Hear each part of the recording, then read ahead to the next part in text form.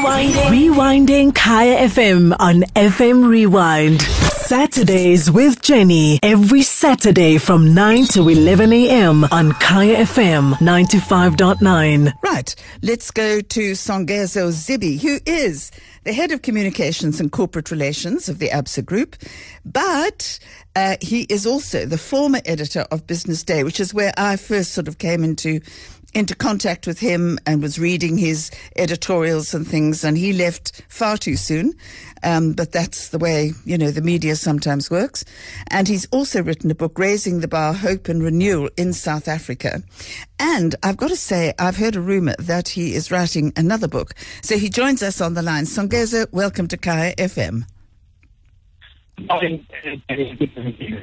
Ooh, that sounds absolutely horrible. Can you turn around? Yeah, of course I can. Hang on. I think that was better. Okay, I literally turned my head. Okay.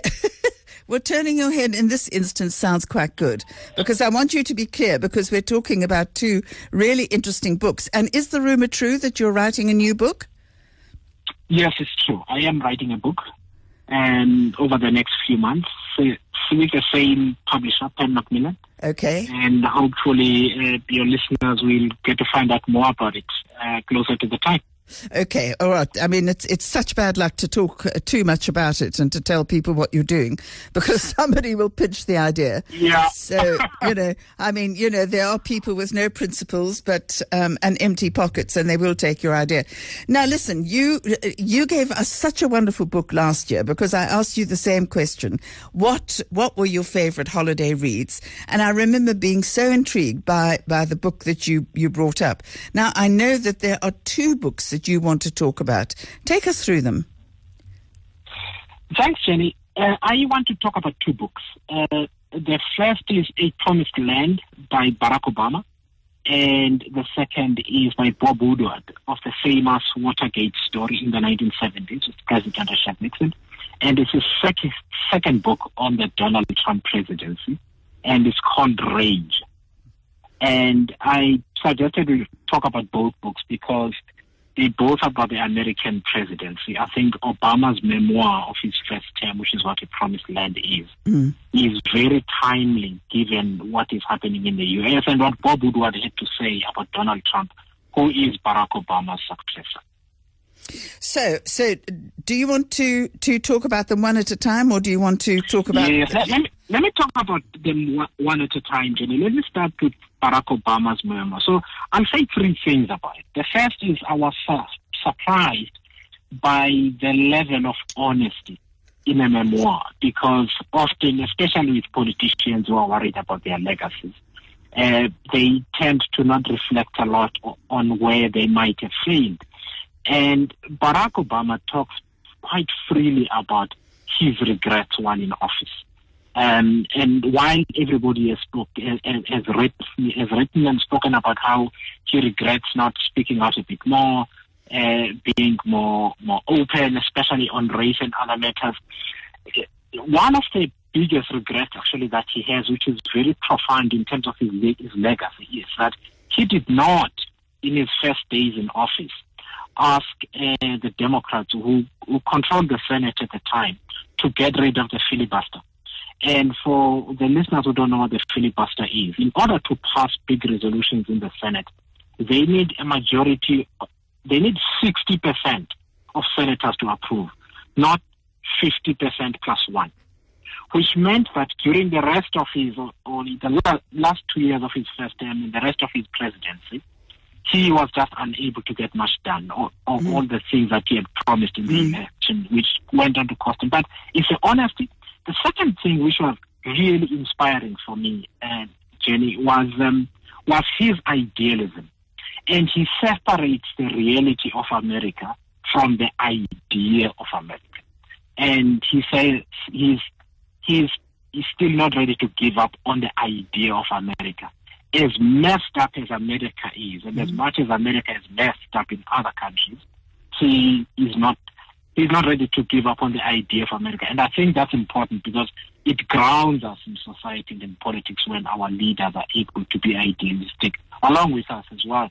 The last point I want to make on Obama, Jenny, is that he's also quite honest about some geopolitical issues. You know, sometimes you think there is a big scheme behind all sorts of things, but sometimes you find that it was quite comical, actually. It was the best of a situation that was actually quite bad, and that people didn't quite know what they were doing. And he talks about some moments in his presidency where they muddled through some really big issues because they were ill-prepared, they were trying to manage other risks, and so on.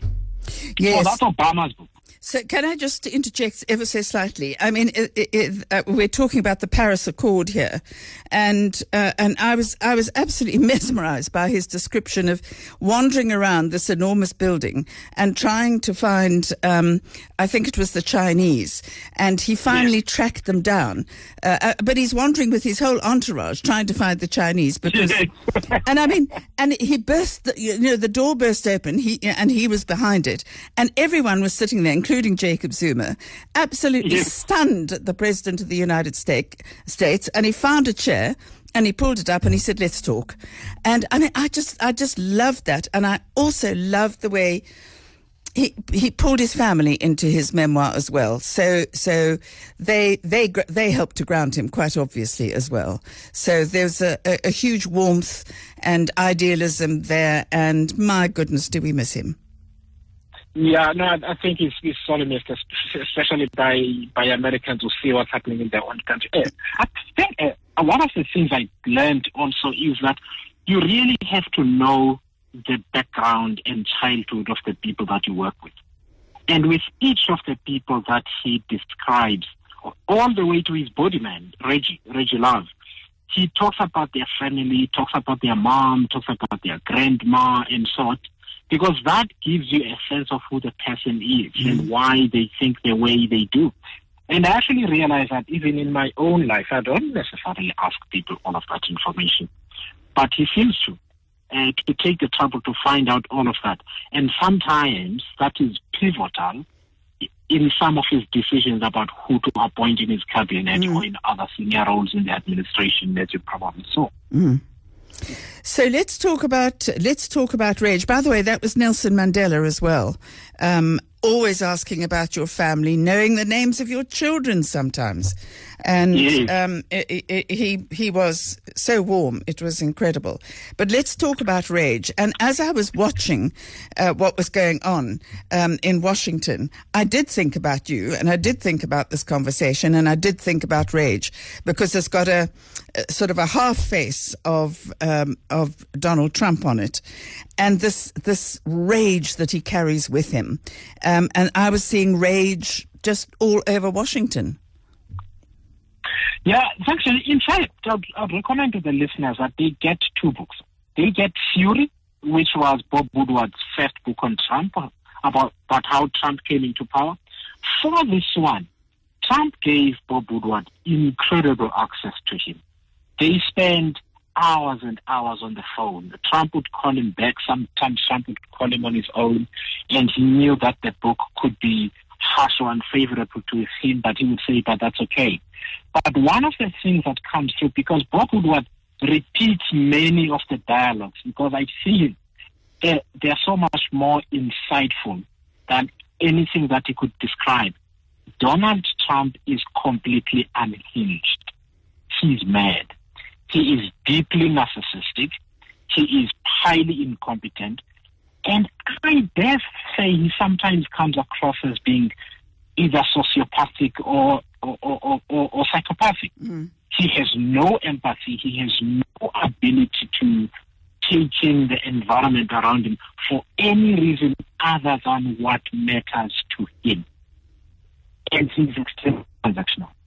I don't know, because I realized that the thing about democracy is that it is a contract based on trust, based on what a person says, nothing more.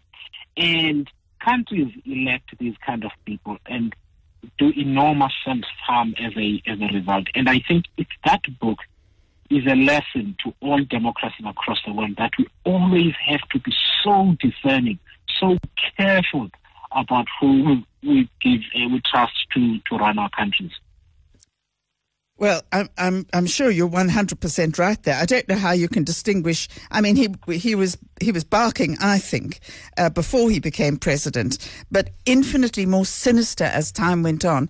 And he seemed to me, and I haven't read the book, to have lost touch with reality. But let's go back to Songezo Zibi, who's the head of communications and corporate relations of the ABSA Group, and we're talking about his holiday reads. So one of them, of course, is A Promised Land by Barack Obama, but the one that is getting me totally absorbed, and I haven't read it, is Rage, which sold 600,000 copies, by the way, in the first week. Also went immediately to number one on the New York Times bestseller list. And Woodward, who wrote, Bob Woodward wrote, he was involved with Nixon and the Watergate scandal, and he was described by CBS News as probably the best reporter of all time. So, Songezo, let's just go back to that comment that I made, that I just thought that I think the power that Donald Trump had, I think it unhinged him. I think it unhinged him, but there's an even more powerful quote from Michelle Obama some years ago during the 2016 campaign. And she said, being in the White House does not change you. It reveals who you are. Mm. And I think that's exactly what has happened with Donald Trump. He has always been like this. It's just that the public, the section of the American public, and the minorities, by the way, chose a president who appealed to their base instinct. Mm. And there is something to be said about, Joe Biden has repeatedly said the words of a president matter because they can get people to do either good things or bad things. And all of us have a veneer of civility that can peel off and reveal an ugly side of us, depending on what the circumstances are and who is holding the steering wheel in that situation. And that's why leaders matter so much. So I think Donald Trump has always been who he is. But the power of being U.S. president has amplified those weaknesses before our eyes. Mm. And we've seen what a danger he is to the whole world, frankly. Mm. Mm. Yes, and how we're going to get out of that, I'm not quite sure. Or how America is going to get out of that, I don't know. But I don't envy Biden one little bit at all with this mess in the States. This book, presumably, I mean, it's quite a big book, but it's not so big. It was nothing like Obama's book, which is, 600 pages? Yeah, no, it's nothing like Obama's book, which is 600 pages. But both of them, their styles of writing, I really want to write like them when I grow up, because they've got a very easy, engaging storytelling style. But with Bob Woodward in particular, he knows when to step out of the narration and allow the verbatim conversation to proceed, so that the reader gets a real sense of what the conversation was like and how Trump comes across and how inattentive he is. With Obama, on the other hand, and he told Oprah that he writes, or Trevor Noah that he writes in longhand when he writes his books. He is very thoughtful, he is very deliberate. And I found that I went through both books fairly quickly because they were not dense reads. They're not like Thomas Piketty's Capital, unfortunately, which you really need to be committed to read it. Mm-hmm. These read like long magazine features, which I think listeners will at least appreciate. Okay, so anybody who's interested, I guess, in current affairs, because that's really what we're talking about, current affairs and the lives of the high and the mighty, should find something in either of these books and possibly even both of the books. In both of the books, in fact, Obama's book is quite funny in many, many places. And I realize that he describes, in fact, most of the world leaders, but the most comical by far is Nicolas Sarkozy, who was president of France. Apparently, he's quite an animated character. He says he was all over the map. His shoes had enhanced heels, so that he could. So that, okay, just turn your head again. Sorry, I've turned my head. Okay. Let's just talk about Nicolas Sarkozy's heels. I'm sure he had them built up. He had them built up because it's quite diminutive. And he talks about how animated he is. He's all over the net. You can never hold him to any one thing. He changes his mind often. But the manner in which he describes him is quite funny. And you can tell that he's got very close personal relationships with these people, which is how he gets to at least take a jab about them in that way. Okay, I'm not even going to ask you what you're reading at the moment. I'm just going to, we've got a short extract from Rage, so I want to play that now, but stay on the line to listen to it, or just listen to it on whatever device you're listening. But I've absolutely loved talking to you, and I think it's time for a coffee. I really do think it's time for a coffee and a conversation. Let's do that. I would absolutely love that, because I want to know a little bit more about your book and about all sorts of things. Songezo Zibi, thank you so much for chatting to me. Thanks very much, Jenny. Thank you. So let's go to, this is just a short clip from Rage, and many thanks to Audible. And of course, just remember, if you go to Audible, you can download the whole of the book and just listen to it. During the top secret President's Daily Brief, the afternoon of Tuesday, January 28, 2020, discussion in the Oval Office turned to a mysterious pneumonia-like virus outbreak in China. Public health officials and President Trump himself were telling the public the virus was low risk for the United States. This will be the biggest national security threat you face in your presidency, Robert O'Brien, the national security advisor, told Trump, expressing a jarring, contrarian view as deliberately and as strongly as possible. Trump's head popped up. He asked the intelligence PDB briefer Beth Sanner several questions. She said China was worried, and the intelligence community was monitoring it, but it looked like this would not be anything nearly as serious as the deadly 2003 Severe Acute Respiratory Syndrome, SARS, outbreak. This is going to be the roughest thing you face, persisted O'Brien from his seat around the Resolute desk, well aware that Trump was only midway through his impeachment trial in the Senate, which had begun 12 days earlier and was consuming his attention. O'Brien believed the National Security Advisor had to try to see around corners, a duty to warn of an impending disaster. And this problem was urgent, not some geopolitical issue that might happen 3 years down the road. This virus could develop very quickly in the United States. O'Brien, 53, a lawyer, author, and former international hostage negotiator, was Trump's fourth national security advisor. He had been in the key post only 4 months and did not consider himself a pound-your-fist-on-the-table kind of person, but he felt passionate that the outbreak was a real threat. I agree with that conclusion, said Matt Pottinger, the deputy national security advisor, from a couch further back in the Oval Office. Trump knew Pottinger, 46, who had been with the National Security Council staff for 3 years since the beginning of the Trump presidency, was uniquely, almost perfectly qualified to deliver such an assessment. His warning was authoritative and carried great weight. Pottinger had lived in China 7 years and had been a Wall Street Journal reporter there during the SARS outbreak. A China scholar, he spoke fluent Mandarin.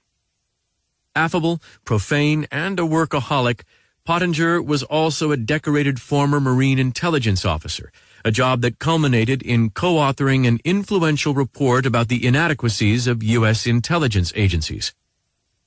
Pottinger knew firsthand that the Chinese were masters at concealing trouble and covering it up.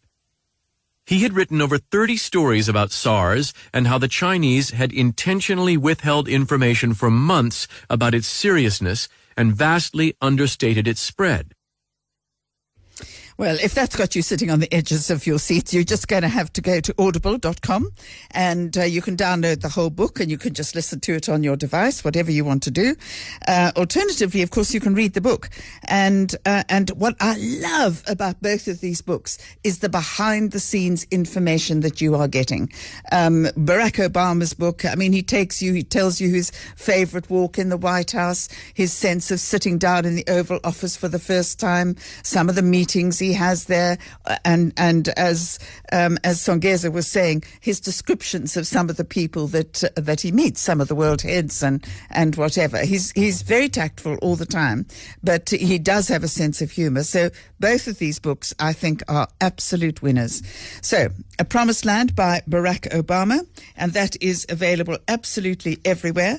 And shop around. The prices differ radically, sometimes by as much as 100 Rand. So shop around with A Promised Land. And Rage is also an expensive book, but I urge you to shop around because you might find some very good prices. And the major chains, CNA, exclusive books, etc., they also differ. So look online, check them out and whatever, because I think these are going to be books that some of you are going to be absolutely love reading. Saturdays with Jenny, every Saturday from 9 to 11 a.m. on Kaya FM 95.9. Rewinding Kaya FM on FM Rewind. Visit kayafm.co.za for more.